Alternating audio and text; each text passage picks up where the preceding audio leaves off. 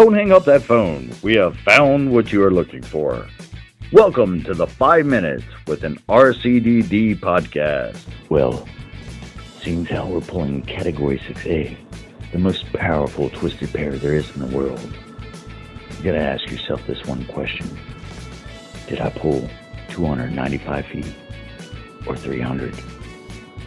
Well, do you feel lucky? Do you, punk? In this podcast, you will learn the differences between a 66 and a 110 punch tool, the proper way to install and support cable, along with terminating and testing parameters. What exactly does RCDD stand for? Really can't do diddly? Or some guy that's just sitting around in a chair making podcasts? So join us as we talk about the world of telecommunications, from ISP to OSP, copper to fiber, design to installation. Now send the new guy to the truck for a bucket of dial tone and the cable stretchers while you listen to an informative program on the ever-changing industry of telecommunications. Now, here's your host, Chuck Bowser, RCDD. Welcome back to the second episode of 5 Minutes with an RCDD podcast. Actually, this is version 2 of episode 2, because Chuck lost the first version of this, so I have to re-record it. Bringing this episode to you through the studios of my closet. Just kidding. Who would record in a closet? Or am I? So today's subject matter is the phrase neat and workmanlike manner. Why that should matter to you. Let's get on with this. So the term neat and workmanlike manner should strike the fear in the heart of any project manager or technician or installer or apprentice, because it's based on opinion. Now, the origination of the term is actually found in the code book, but we'll talk about that more in a minute. But what is actually a neat and workmanlike manner? Well, you got to figure out, what does that really mean? Well, first off, it's going to be based on your opinion of what neat and workmanlike manner is. Now, let me ask you, could your opinion of neat and workmanlike manner be different than my opinion of neat and workmanlike manner? Somebody who's got just under 40 years of experience. Yes, I guarantee you it is. Could somebody's opinion of neat and workmanlike manner, who only has 2 weeks of experience on the job, be different than yours? Guarantee it's going to be different. Because that opinion is based on, number one and foremost, life experiences. So if you only have 2 weeks of experience, all you know is what the person who's teaching you or training you. Hopefully it was a good person who taught you how to actually install the cable and knows what neat and workmanlike manner is. But that doesn't necessarily mean that they do. And you only have 2 weeks of experience.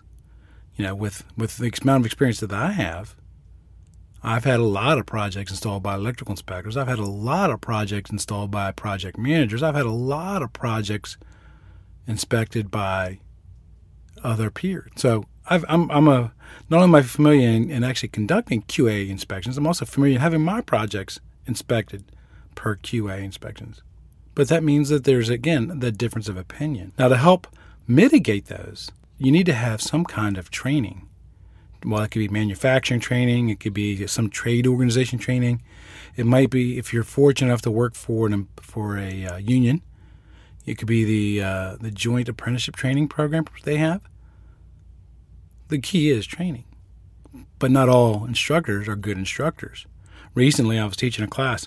One company purchased out 2 full days of class. Our class is only 1 day long. So they assigned a group of guys on the first day, and then the second day I had a whole totally different group of guys.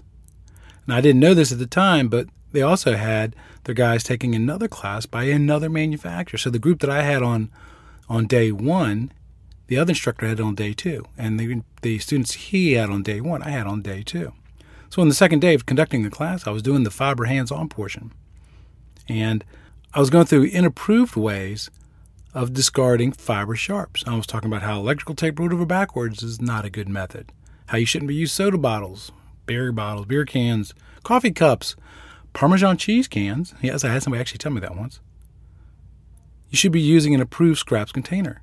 And the student said, "But Chuck, the instructor yesterday said we can use electrical tape rolled over backwards." Well, that's not a safe practice. Again, that's difference of opinion. And when it comes to difference of opinion, I'm going to always default to which is the safer method. Is putting a fiber sharp in a sharps container that costs $7 safer than somebody doing electrical tape rolled over backwards and now just sitting there on their fiber termination table so somebody could accidentally get injured by it? So again, it's just, different opinions and training. So you can't even go by the instructors. When I take a class, I'm actually taking 2 classes. One, I'm learning the subject matter that instructor's teaching, but also I'm watching how that instructor teaches.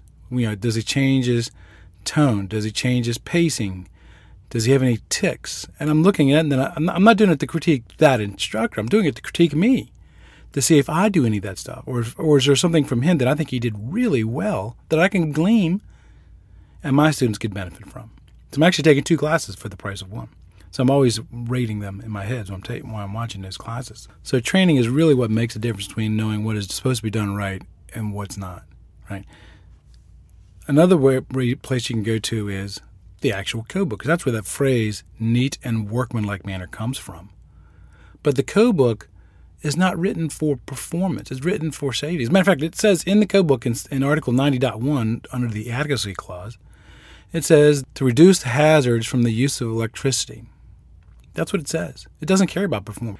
As a matter of fact, in the code book, if we could run dial tone over barbed wire, the code book would be absolutely fine with it as long as it didn't catch on fire. Or if it did catch on fire, it didn't produce toxic off gases and smoke. The code book does not care how that cable performs.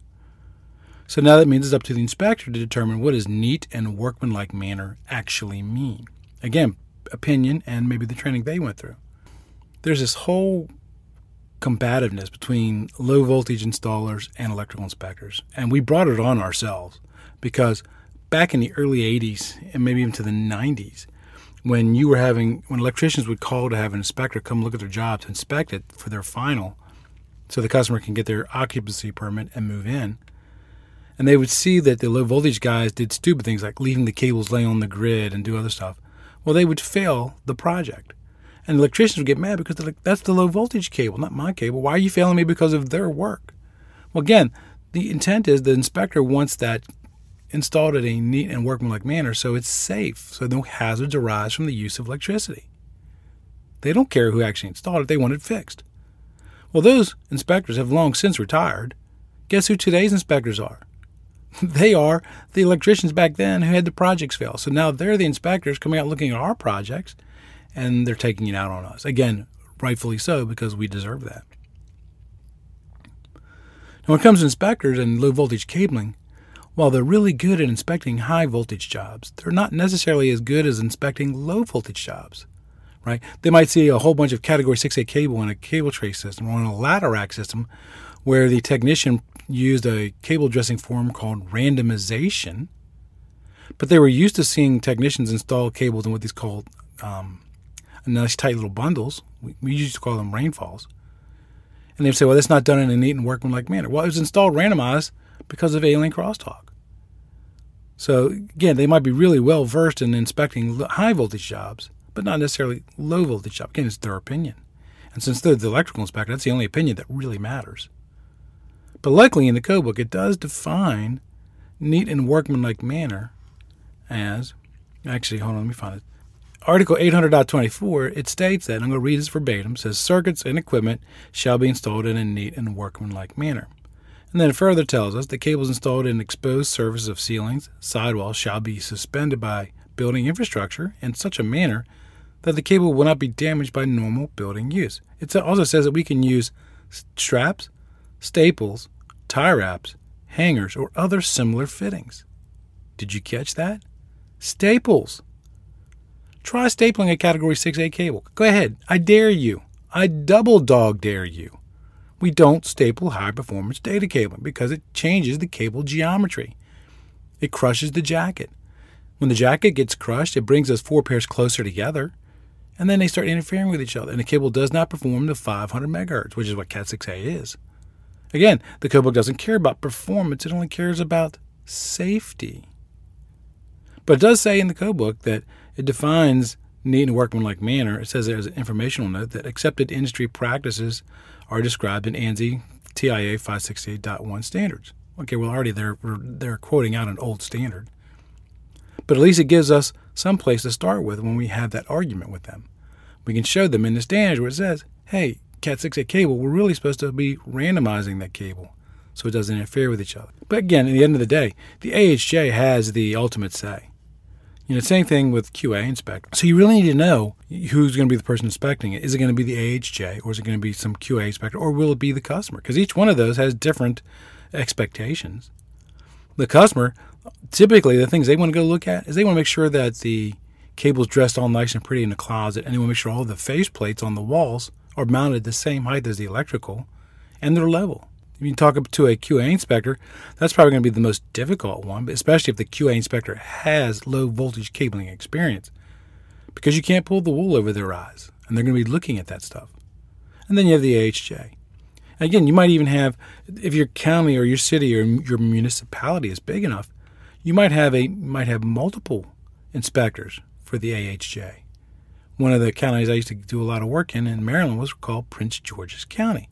And there was an inspector there that he just hated low voltage people. But he wasn't the only one.